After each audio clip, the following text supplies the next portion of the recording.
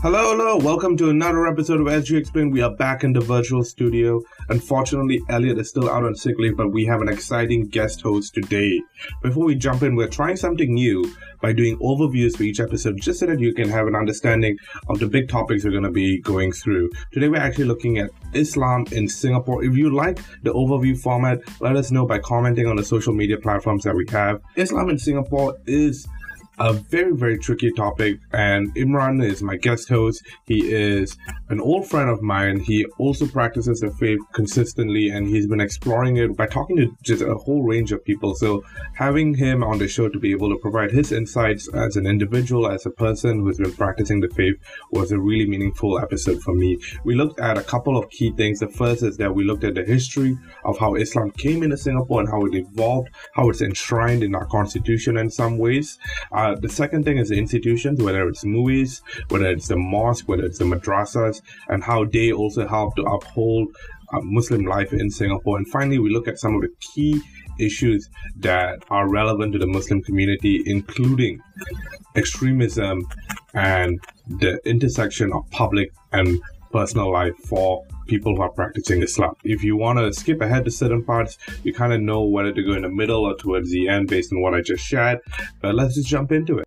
Imran has been a friend of mine since we were 13, so that's a good 14 years. I just revealed my age right there. But Imran, welcome to the show. Hey, hi guys. We've been talking about having you on the show for a long time. Yeah, Rovik's always like, oh, when we gonna do a show together? And then I'm like, okay, what topic? But we've never found a time, right? So finally. Finally. There's a lot of stuff that we could talk about. You're proficient in a lot of stuff. But I think, when we were discussing stuff that were personal and stuff that you were interested in, we realized that actually one area that this podcast hasn't really touched on is the scope of religion. And for a number of reasons, it's a sensitive issue and we want to make sure we do it right. But we thought about Islam as something that we want to talk about in the context of Singapore, how it actually influences public life and personal lives of some people. Islam is not like my professional interest, but on the side, it's something that's very close to heart, I suppose, because it's like what I practice and how Singaporean Muslims practice and behave, and the issues we face are something that's very impactful towards me and my family and the future, right? So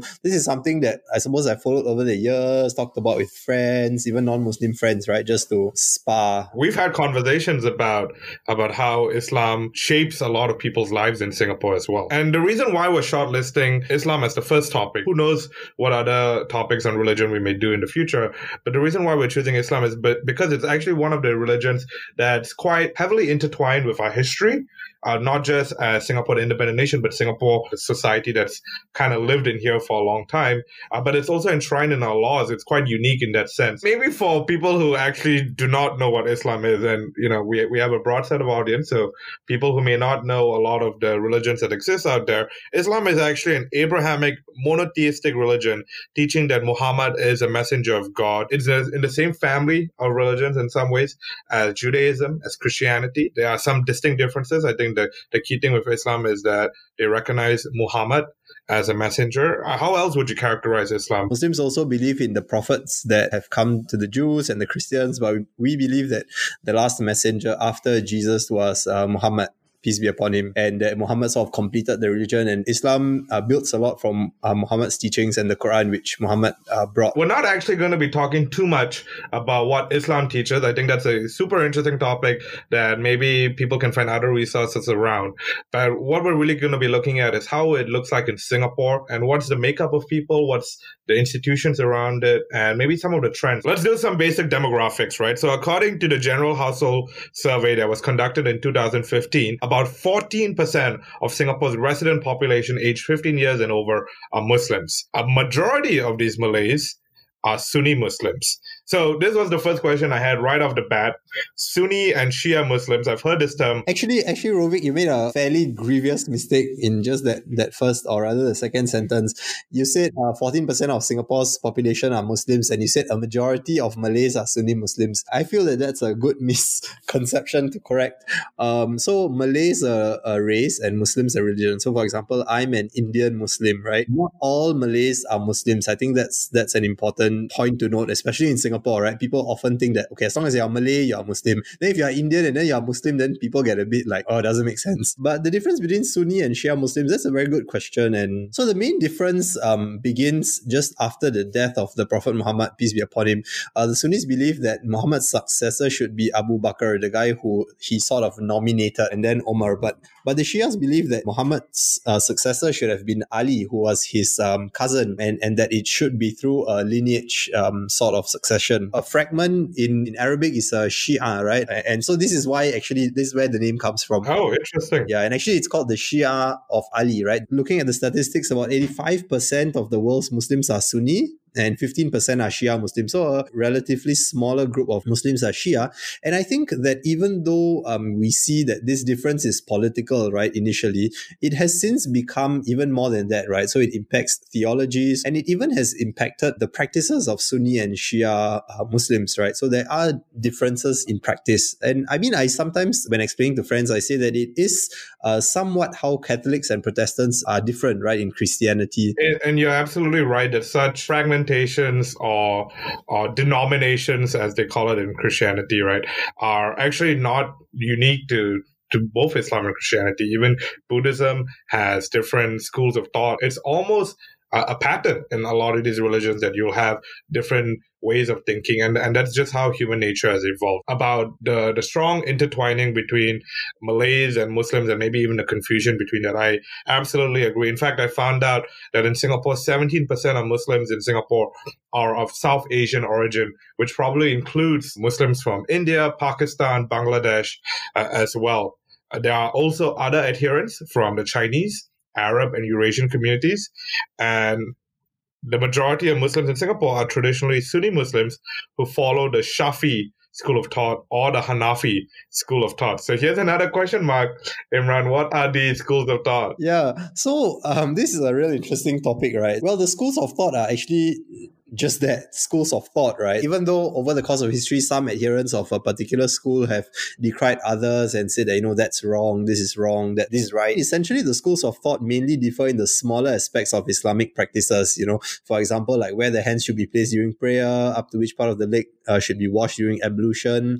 And these are like really small sort of fringe disagreements in general, right? The schools of thought mainly originate from different teachers of Islam, right? So different scholars, and they sort of formed a considerable time after the Prophet Muhammad, peace be upon him. So it's not something that's from early Islam.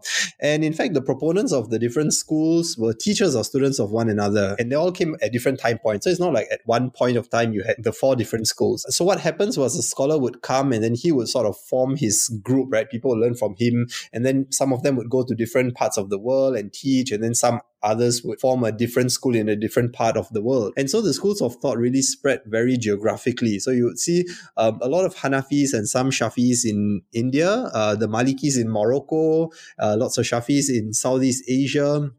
Also because the Arabs sort of came from India and into Southeast Asia. But today, because of the flow of information all around the world, you can find adherents of different schools in Singapore too, not just the Shafi'i. Although, like Rovik said, right, the majority is the Shafi'i school of thought, and then some Hanafis. There isn't a requirement to follow a particular school, and it's not like people with different schools of thought can't pray together in the same mosque. The differences are really small. I think that's an important point to note. Take away from this is, as we talk about the demographics, it's really to show that even within the Muslim community in Singapore, it's not a monolith, right? There's actually quite a bit of diversity, quite a bit of variance between schools of thought, between the Sunni Shia groups, and that adds flavor to what we talk about when we talk about Islam in Singapore. So Islam was actually spread to Southeast Asia around the 14th century by Arab and Indian traders. And it was only through the Sultan's conversion that a Muslim community was formed in Singapore at the beginning of the 19th century, comprising both South Asians and Arab Muslims. A lot of this that we're getting is actually from online research, but especially this unique paper that I found, Islam and Citizenship Education in Singapore, written by Charlene Tan. And she basically did a study of actually history and evolution in Singapore. It was interesting because Islamic bureaucracy long formed an integral part of Malay Sultanate since the advent of Islam in the region. The Malacca Sultanate of the 1500s was recorded to have practiced Sharia law, as well as its Johor successor, of which Singapore was a part until 1824.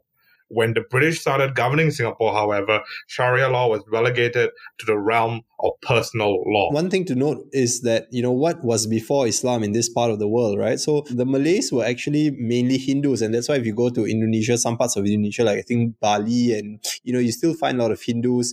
And that is also why Singaporean Islam is heavily influenced by Hindu culture. So if you go to a Malay wedding, you see they have trays of offering, they have the yellow sticky rice, the whole idea of the silat, and some of the practices of praying together. And that's quite interesting, when we think about it this way, because it really becomes a different form of Islam that we see practiced in Singapore. I've heard Sharia law before, and it seems to invoke a lot of different images on the internet. Many people think that Sharia law is like chopping hands and heads, right?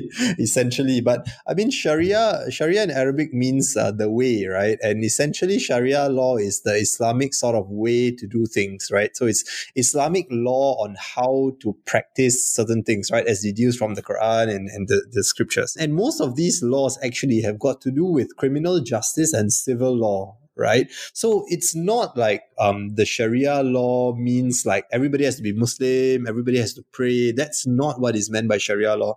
Sharia law usually refers to a criminal justice system that is practiced according to the Sharia, the Islamic scriptures, or civil law, right? So marriages, business transactions, inheritance, all of which is enforced in an Islamic state, right? But Muslims living in a non-Muslim countries, they are supposed to follow the law in their country, except when it pertains to individual issues, right? So for example, I live in Singapore. If someone like robs me, doesn't mean that they sort of are supposed to face Islamic law. No, because the criminal justice system, in the country is what is supposed to be followed. But when it comes to marriage, inheritance, it's individual issues, right? So then we are supposed to follow the Islamic law. Wow. So that unpacks it a lot, and it will help us understand how the law for the Muslim community has kind of evolved to accommodate some of these needs. So first off, when the British were here to facilitate the communication between the British and the Muslims Endowment Board was set up in 1906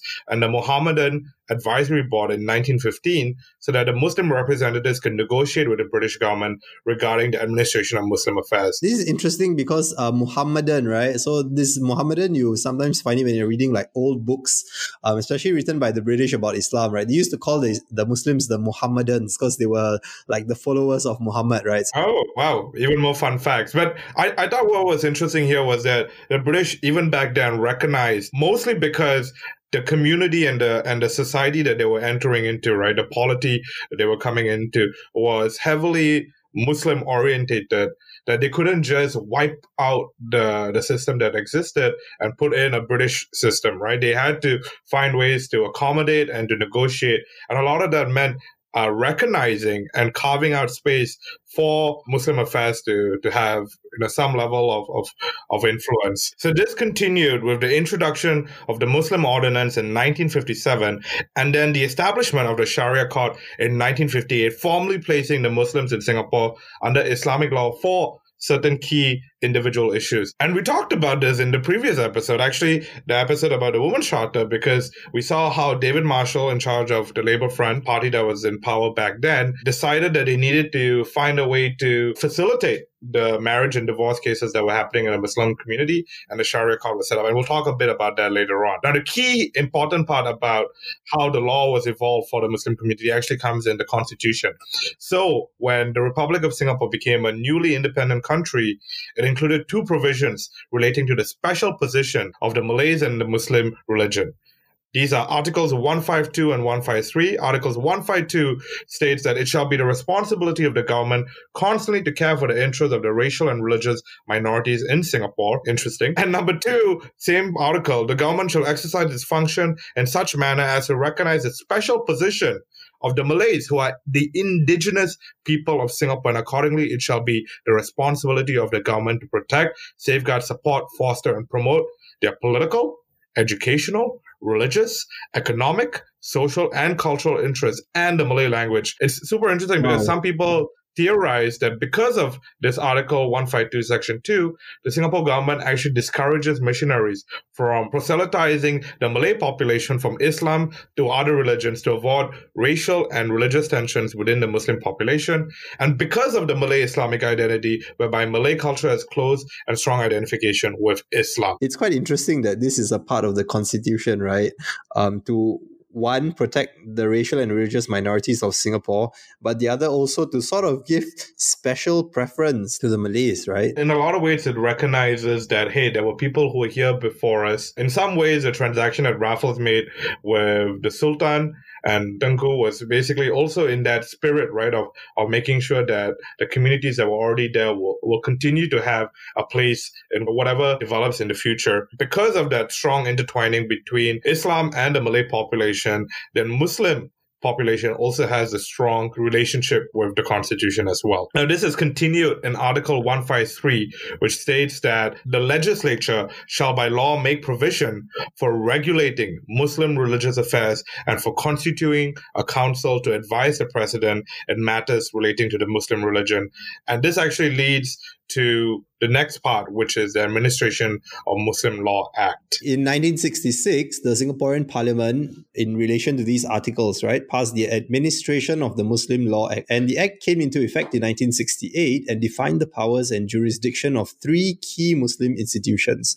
The Islamic Religious Council of Singapore, also known as Majlis Ugama Islam Singapura, or MUIS for short, the Sharia Court, and the Registry of Muslim Marriages. So AMLA's an act that's put into the law, and it sort of states, marriage law in Islam, divorce law, inheritance, etc. And it's very interesting because it kind of enforces Islamic law by a non-Muslim government onto a Muslim population, right? So one of the big concerns with AMLA is that based on the law, as long as your IC says that you are a Muslim, when you die, Islamic inheritance law is sort of obligatory upon your estate, right? So there's no way that whatever will you write is going to be enforced if it is not in accordance with Islamic law. It's again a continuation of this recognition that the Muslim population in Singapore have this special place. This creates the position of the minister responsible for these institutions, and he or she is called the Minister in charge of Muslim Affairs. I always found it quite interesting, right? Because when they announce the cabinet,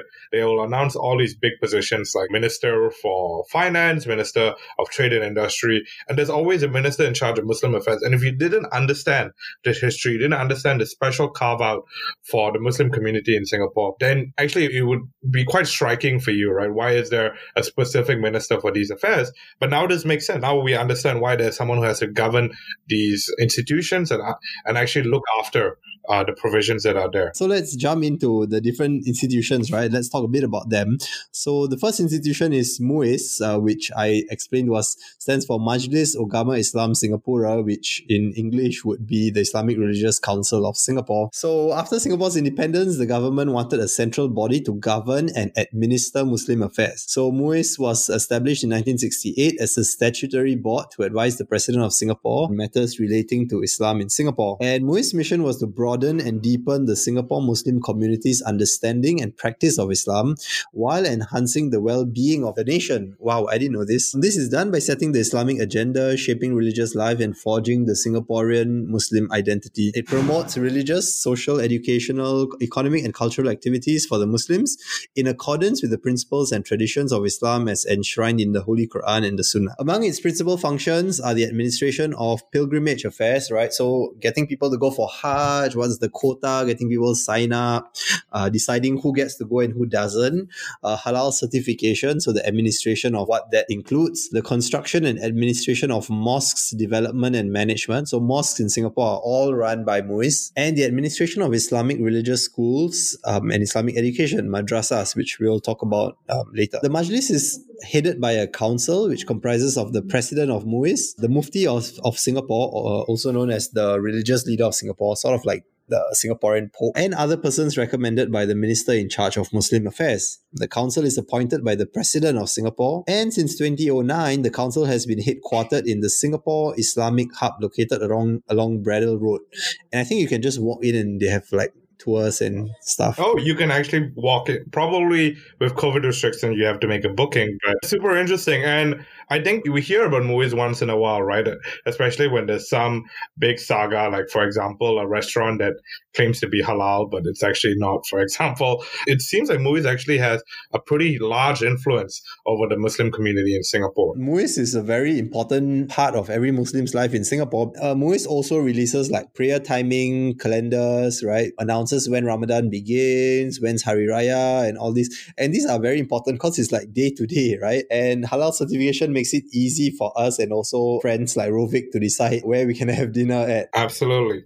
So let's move on to the next institution, which is the Sharia Court. So we talked a bit about the Sharia Court before, and it actually started in the 1880s when the British colonial authorities introduced the Mohammedan Marriage Ordinance, which officially recognized the status of Muslim personal law in Singapore. The Sharia Court was basically a successor to this. In 1958, pursuant to the 1957 Muslim Ordinance, the Sharia Court was set up with the jurisdiction to hear and determine disputes pertaining to Muslim marriages as well as divorce cases. The court replaced a set of government licensed but otherwise unsupervised Qadi, who are basically Muslim judges who had previously decided on questions of divorce and inheritance following either the traditions of particular ethnic groups or their own interpretations of Muslim law. Today, the Sharia Court continues to exist as a court of competent jurisdiction with power to hear and determine disputes defined by Amla. Qadi is a Muslim judge, right? And essentially, why this guy is important is because he sort of solemnizes the marriage. But with the licensing, then, there become certain requirements. And I remember when I got married, right, we got the Qadi who's quite easy to get actually, but it comes with a certain set of requirements. So one of the requirements is you sign the certificate whereby you also are sort of briefed as to what are sort of the criteria in which divorce becomes, like if you don't maintain your wife or you are away from her for a certain period of time. I suppose these are some of the rules that they put in place just to reduce divorce cases. And actually, one fun fact about Sharia court, when I was in the police force in national service, I used to do Sharia court duty, which sounds very exciting, but basically what I do is I just wait in the court, and then when the judge comes in, I say bangun, which is stand, and then everybody stands. Cool. So the Sharia court kind of looks over marriage disputes and divorce, but on the other side of it, you have the Registry of Muslim Marriages, which is a government agency that registers marriages between couples that comprise of two Muslims. So actually, if there was a marriage between a Muslim and someone from another religion, they are registered at the Registry of Marriages as civil marriages instead. Previously, the registration of Muslim marriages as well as divorces were actually conducted under the Sharia court, but they were later separated. Appeals on decisions of both the Sharia Court and the Registry of Muslim Marriages are heard and determined by the Appeals Board. And unlike MUIS, the Sharia Court and ROMMM are not statutory boards, but they do constitute a part of the Ministry of Social and Family Development. So we talked a bit about the institutions that exist for the majority of the Muslim community in Singapore, but actually, there are a lot of different Muslim organizations, again, because of the diversity of Muslims in Singapore, right? And I thought we can focus a bit on one subsection, which is actually the Shiite organizations. The Shiite community consists of 12 Shiites, Ismailis, and the Dawoodi Bohras. I would say these three are the sort of the biggest Shiite groups that are in Singapore. The differences among the Shiite groups are mostly in terms of which Imam they followed, right? So if you remember, I said the Shiites sort of believe that Ali should be the successor after the Prophet, right? Ali, the cousin of the Prophet Muhammad, peace be upon him. After Ali would be his son, and after his son would be his son, and then his son, right? So a lineage. But as you can imagine, each of these sons would have more than one son, right? So there could be some differences as to which of the imams could be followed. So the 12 Shiites believe that there were 12 imams, right? Like Ali's son, and then his son and his son.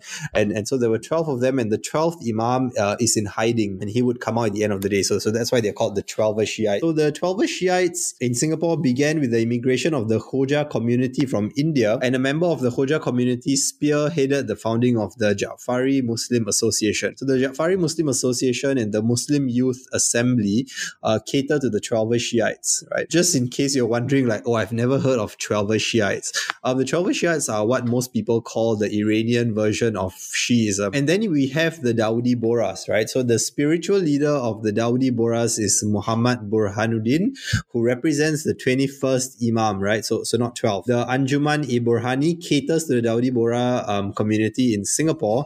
That's the organization. And the Bohra traders started settling in Singapore in the 1820s. And the mosque for the Bohra community is the Burhani Mosque, which was established in 1829. It has since been rebuilt and is now an 11-story complex comprising prayer halls, function halls, meeting rooms, and offices. Rovik, have I ever pointed out to you the Dawoodi Bohra Mosque? I don't think so. It stands out quite a bit. I mean, it's an 11-story building and it's along, you can see it along Hill Street actually. And I still remember the first time I prayed in their mosque. I was basically finding a place to pray, and then, there was this Burhani Mosque, which I had never heard of, but it was quite convenient, right? I mean, in town.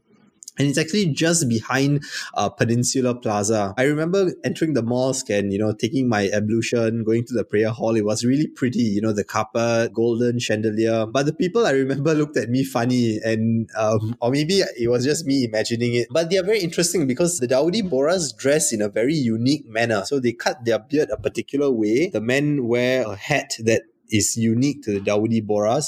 The women are often dressed in floral garbs, right? So these flowy garbs that are floral often. So if you've seen any of them on the MRT or in the neighborhood, you know what I'm talking about. Most of them are Indians, and they're a very tight community. It's not common for people to sort of convert in inverted commas. And the last group are the Ismailis, and they are the followers of the Aga Khan. If I remember correctly, the Aga Khan is this rich guy who has a network of offices all around the world. And if you do some research, sometimes you come across research done by the Aga Khan Foundation, right? So they actually have a regional representative office in Singapore. I love all of this because I'm learning so much more about a community that I just did not know a lot about, right? And when we talked about the Dawoodi Bohra Mosque, I actually realized I've walked past it so many times.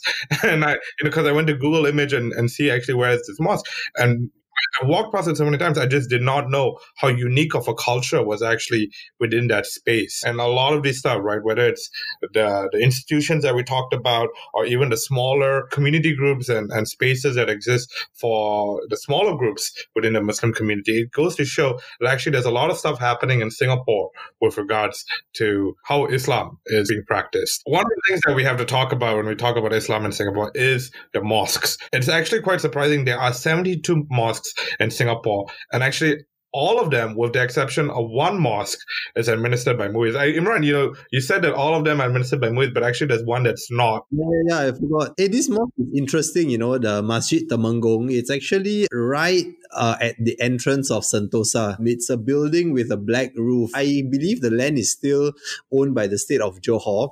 And it's very interesting because if you actually enter the compound, you can see a cemetery behind. And I think it houses the bodies of the royalties, the old sultans of the Temenggung, basically. Do you have to chop your passport when you go into the mosque? No lah. That's another fun fact about Singapore, right? That we have a space that is theoretically administered by the state of Johor. So out of the 72 mosques, 23 mosques were built using the Mosque Building and Mendaki Fund, MBMF. You don't need to remember this, but for Muslims, we will always remember this because they deduct $5 from our bank account every month. Not that I'm complaining, well, not me at least. And Masjid Al-Mawaddah, which I believe is somewhere in Sengkang or Punggol, is the 23rd MBMF mosque and was officially opened in May 2009. That was the latest mosque, basically, that was built using the fund. Because for broadcasting, the Islamic call to prayer was turned inwards to broadcast towards the interior of the mosque as part of a noise abatement campaign in 1974. This is interesting because it has become a very sensitive topic for Muslims in Singapore. It's a bit like in Thaipusam, they always say like, hey, why cannot play music, And I suppose it's because the mosque is supposed to give the call of prayer, right? The call for prayer is supposed to be, more for people outside rather than inside, right? So it doesn't really make sense to turn the speakers inward. The call to prayer is more like an alarm reminder, right? To tell Muslims that the time for prayer has begun so they can start doing prayer in that window. But I mean, in Singapore, we have to make compromises just because of, our land space and size and multi-religious considerations. It has a lot of urban density. And so the consideration for a call for prayer has to be adapted accordingly, right? So I think that is part of what it means to live in Singapore, as you mentioned. Another key feature about how the Muslim community operates in Singapore has to be the madrasas. And madrasas have always been a very curious thing for me, because I remember when I was going through school, I would notice that there were a subset of students who were dressed up in a very different way. They were wearing a bit more of an iconic Muslim garb. And I was always very curious, where are they going and why are they not going to the same schools as I am? So madrasas are basically Islamic education that children can receive from a young age. So instead of going to public school, right, they go to madrasas. And in madrasas, they learn English, math, science, whatever you learn in primary school, and they learn Islamic knowledge, right? And historically, madrasas were built by Muslim philanthropists to provide Islamic education for Muslim children. So the earliest one was the Madrasa Al-Sagof Al-Arabiya, started off by the Al-Sagof family probably in 1912. And under the Education Act, each madrasa has its management committee whose members are appointed by the Ministry of Education in consultation with MUIS. So there are currently 6 full-time madrasas and 27 part-time mosque madrasas. So the 6 full-time madrasas are what I just talked about just now. And the part-time madrasas are like afternoon classes, sort of like catechisms for Muslims, right? So when I was young, I remember I think it was Wednesdays or different days of the week. So I think there was a year, every Wednesday in the afternoon, I would wear the uniform and go to the mosque for religious class, right? So we sort of learned how to read the Quran, how to pray, etc. A little bit of Arabic. The madrasas also aim to educate students who would go on to study Islam in higher education, right? So they will go on to do degrees in Islam, etc.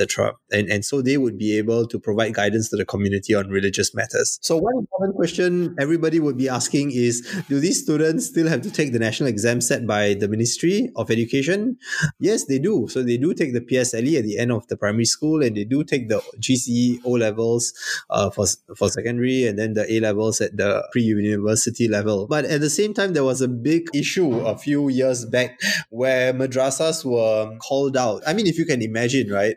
Most students in PSLE, let's say they take 4 subjects: English, math, science, mother tongue. But madrasas, as you can imagine, they would have additional subjects, right? Like Arabic, Quran, etc. I mean, kids already struggle with 4 subjects. Can you imagine if they have 8 subjects? Yeah, school is hard, man. It'd be even harder for them. And so it used to be the norm. I mean, my friends in madrasas, a lot of them used to struggle and used to do badly in PSLE. So it was a thing where madrasa students would do badly at PSLE. But I think MUIS and MOE wanted to alleviate this issue. And so they really sort of cracked down on madrasas and sort of help them to improve and help them to get their students to perform. And so what this means right now is that in order to join madrasa, students have to really perform well, and they have to keep up a good grade. Otherwise, they may have to sort of move out into public school. So that's the full-time madrasas, which are the 6 schools that you talked about just now. The part-time madrasas, on the other hand, they don't have to go through PSLE and all this, right? So this is the afternoon kind that I attended. Yeah, you have to do the PSLE, but in your regular school. Yeah, correct. A big reason for Muslims to send their children, especially the girls, to madrasas is to allow them to wear the headscarf, right? Which is especially important when their daughters come of age, right? They need to cover themselves appropriately. And so a lot of Muslims that I knew, they used to send their daughters to madrasas just so that they could be attired as they saw fit. We've taken a bit of a journey here, right? We started with understanding how Islam came to Singapore, right, through the traders. We understood how it carved a space for itself, how it's a protected space in some ways through the legislation. And then we explored the institutions that happened. But coming to today, coming to 2021 right now, we know that the topic of Islam is much more complex. And the Muslim community in Singapore is also facing questions and debates on all fronts about actually some of the stuff that's happening globally. So I thought it would be incomplete for us to close this episode without talking about some of these issues. A lot of it has to do with this concept of Islamic revivalism, right? And again, we took a lot of this from the paper that I mentioned before, where a number of different writers have noted the phenomena of Islamic revivalism in Southeast Asia and even in Singapore. This is evident in the attire diet, religious observances, and social interactions, where there's a strong focus on Islam and influencing how people act. There's an admittance, even by Islamic religious teachers in Singapore, that a minority of Muslims in Singapore have been sympathetic to extremist arguments, right? And this includes arguments forwarded by the Jemaah Islamiyah, or the JI, which is an extremist Islamic group in Southeast Asia back in the 2000s, early 2000s. They believe incorrectly that the Singapore government is opposed to Islam, the Muslims in Singapore are oppressed, and that Muslims should not mix with non-Muslims. And of course, we know that to not be true because we've talked a bit about some of the provisions and legislative affordances that are given to the Muslim community, right? Very fear-mongering lah. It's just like, we are, what they always say, red dot in a sea of green. That paints some context, right? Because again, if we're bringing it back to Singapore, the idea is that Singapore is a very clearly multi-religious, multiracial country in a region that may not be so, right? While there may be diversity in some ways, the governments that be, the polities that be, may not enforce or may not embrace multi-religious and multiracial attitudes, right? And so in Singapore, in a lot of ways, it's important for us to allow different communities to carve out space and to be able to celebrate what is good about those communities. But on the other hand, when extremism starts to come in and starts to endanger lives, I think that's where we've seen actually in Singapore very well that it's not just Singapore at large, but especially the Muslim community rising to the occasion and saying this is not what represents us. Yeah, and that brings us nicely to the first challenge that we wanted to talk about, right? That faces Muslims, which is the threat of religious fundamentalism. So this was felt most acutely in 2001, right? Early 2000s again, when they arrested a bunch of JI terrorists for attempting to commit violent acts against Western embassies and Singapore key points. Former Senior Minister Lee Kuan Yew explained that it was peer pressure from the Middle East that convinced Singapore Muslims to join the JI to fight for all the oppressed Muslims worldwide. And, when this happened, there was a conflict of sorts, right, between a small group of Muslims in Singapore about whether they should be loyal to Singapore or they should be loyal to their religion, right, which would kind of cross boundaries. And it also had a lot of implications for interreligious harmony.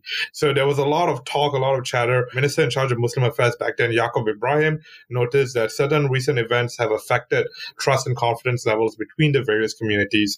And former Prime Minister Goh Chok Tong highlighted that there were irrational fears among Muslims and non-Muslims in the wake of arrests of these people. It really sets the tension back then of when some of these arrests were happening, some of these terrorism events were happening. Early days, you have to remember, of terrorism, kind of championed by Al-Qaeda and JI and all this kind of stuff. But actually, what is the influence of Islam in Singapore? Lee Kuan Yew is definitely right. And he's alongside other experts who say that there is this feeling of disenfranchisement, right? Like, which sort of nudges towards these militant groups. Like, they'll say, oh, look, Palestine's being oppressed, Muslims all over the world being oppressed, like, let's go fight for their freedom. I mean, every minority has their challenges. But it's only when there's sort of this platform to propose this, like, golden solution. Oh, okay, let's go and fight them. Let's kill, I mean, it's very fairy tale like, like we're going to form an army, we're going to defeat them. I mean, and this is why it sort of appeals to a certain group of people, right? And that's definitely a challenge, especially now in the day of ISIS. They have a lot of propaganda that's going out there and that's sort of targeting people who are disenfranchised, right? Unless we think that this is a settled down issue, right? It's actually not. It comes back and again. And this happened quite recently, in fact, when there was a spate of terrorist attacks in France after the magazine Charlie Hebdo republished a series of caricatures depicting the Prophet Muhammad on September 1st, right? So, and the Ministry of Home Affairs actually published in a press release in November saying that they were clamping down on people to preempt copycat attacks. A majority of those being investigated attracted security attention as they had supported the beheading of the school teacher Samuel Paty. One of these arrests was 26-year-old Bangladeshi construction worker Ahmad Faisal, who had had prepared himself for armed violence by watching firearm-related videos online. The Ministry of Home Affairs noticed this, found him out, arrested him to preempt any copycat attacks. This was done together with 22 other foreigners, including 15 Bangladeshis and 1 Malaysian, who had all been repatriated after the ISD completed its investigation into them. This again brings it back to the fact that this is an ongoing issue that we need to continue being vigilant, especially the Muslim community has shown itself to do this a lot. One of the key things that it's done that I thought was very cool was they established a religious rehabilitation group, which is an organization of voluntary Islamic scholars and teachers who assist in the religious rehabilitation and counseling of radicalized and self-radicalized individuals.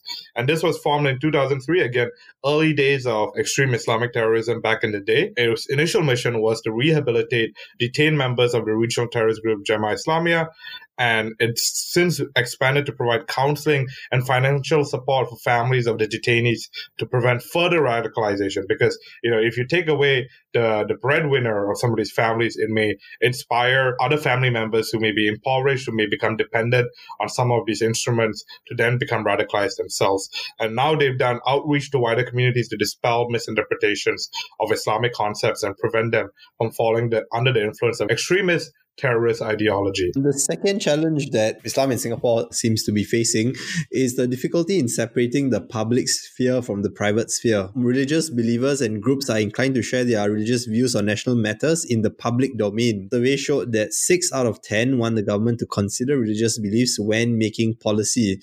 And this is unsurprising since national policies and debates on such issues such as stem cell research, organ donation, and casinos are intricately linked to moral and religious considerations. For example, Muslims are not allowed to gamble. What's important here, right, is that while there are certain requests and features that are unique to the Muslim community, this whole issue about religion and politics is not 100% unique to the Muslim community, right? It is something that the Christian groups also advocate for, and sometimes and other religious groups. And the government has always had to reinforce that politics has to remain secular. We can consider the views of religious groups, but the decision has to be made for a diverse and represented community. Definitely going to be difficult, right? I mean, as much as we can say we want to separate it, there are definitely going to be like issues that it's sort of linked, I mean, so for example, the casino issue, right? So the government wanted to build a casino and there was an anti-casino lobby, including MUIS, which publicly aired its stand. And so it's inevitable that there would be, certain crosses or into each other's boundary, right? And I think that's exactly the point about Islamic revivalism, right? It's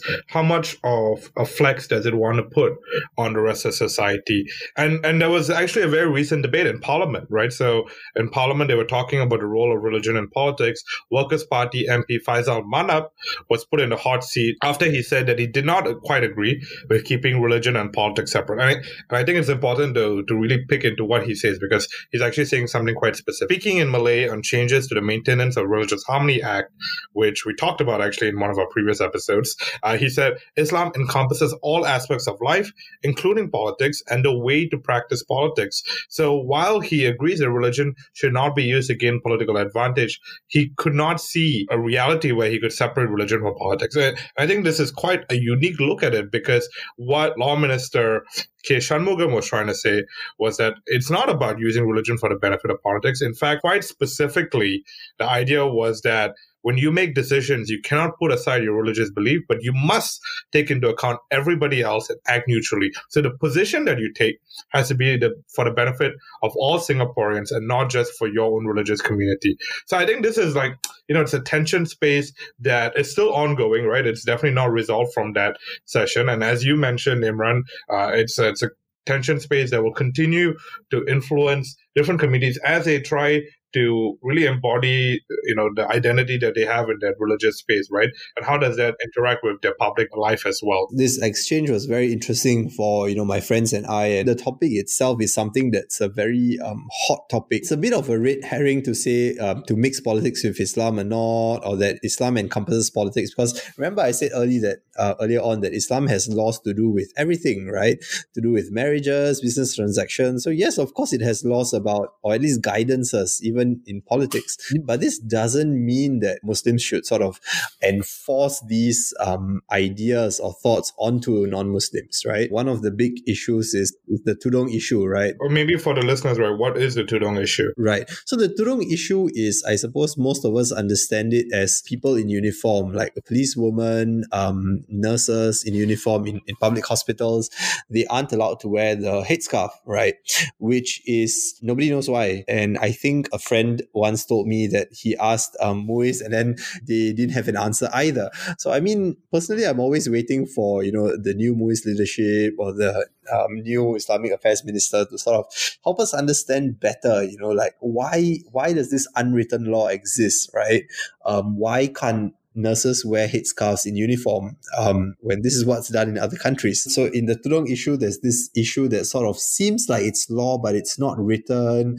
We're all trying to understand it. And I suppose we don't want to mix politics with, like religion, but at the same time, it sort of inevitably gets mixed, and it's a matter of sort of trying to separate it and putting it, like the minister said, above political interests, right? And here's the thing, right? In this conversation, we're not advocating for any one position about how religion and politics need to interact. I think at the ground level, we're just observing and asking questions, but I think what we're trying to do here is to really call out that it's complex, right? And especially with Islam, especially because of the relationship that Islam has from the very beginning, right? With Singapore's identity, the fact that it's enshrined in the constitution, the fact that there are laws that provide provisions for it, then how does it continue forward? How does it continue to interact with politics? How does it continue to interact with society?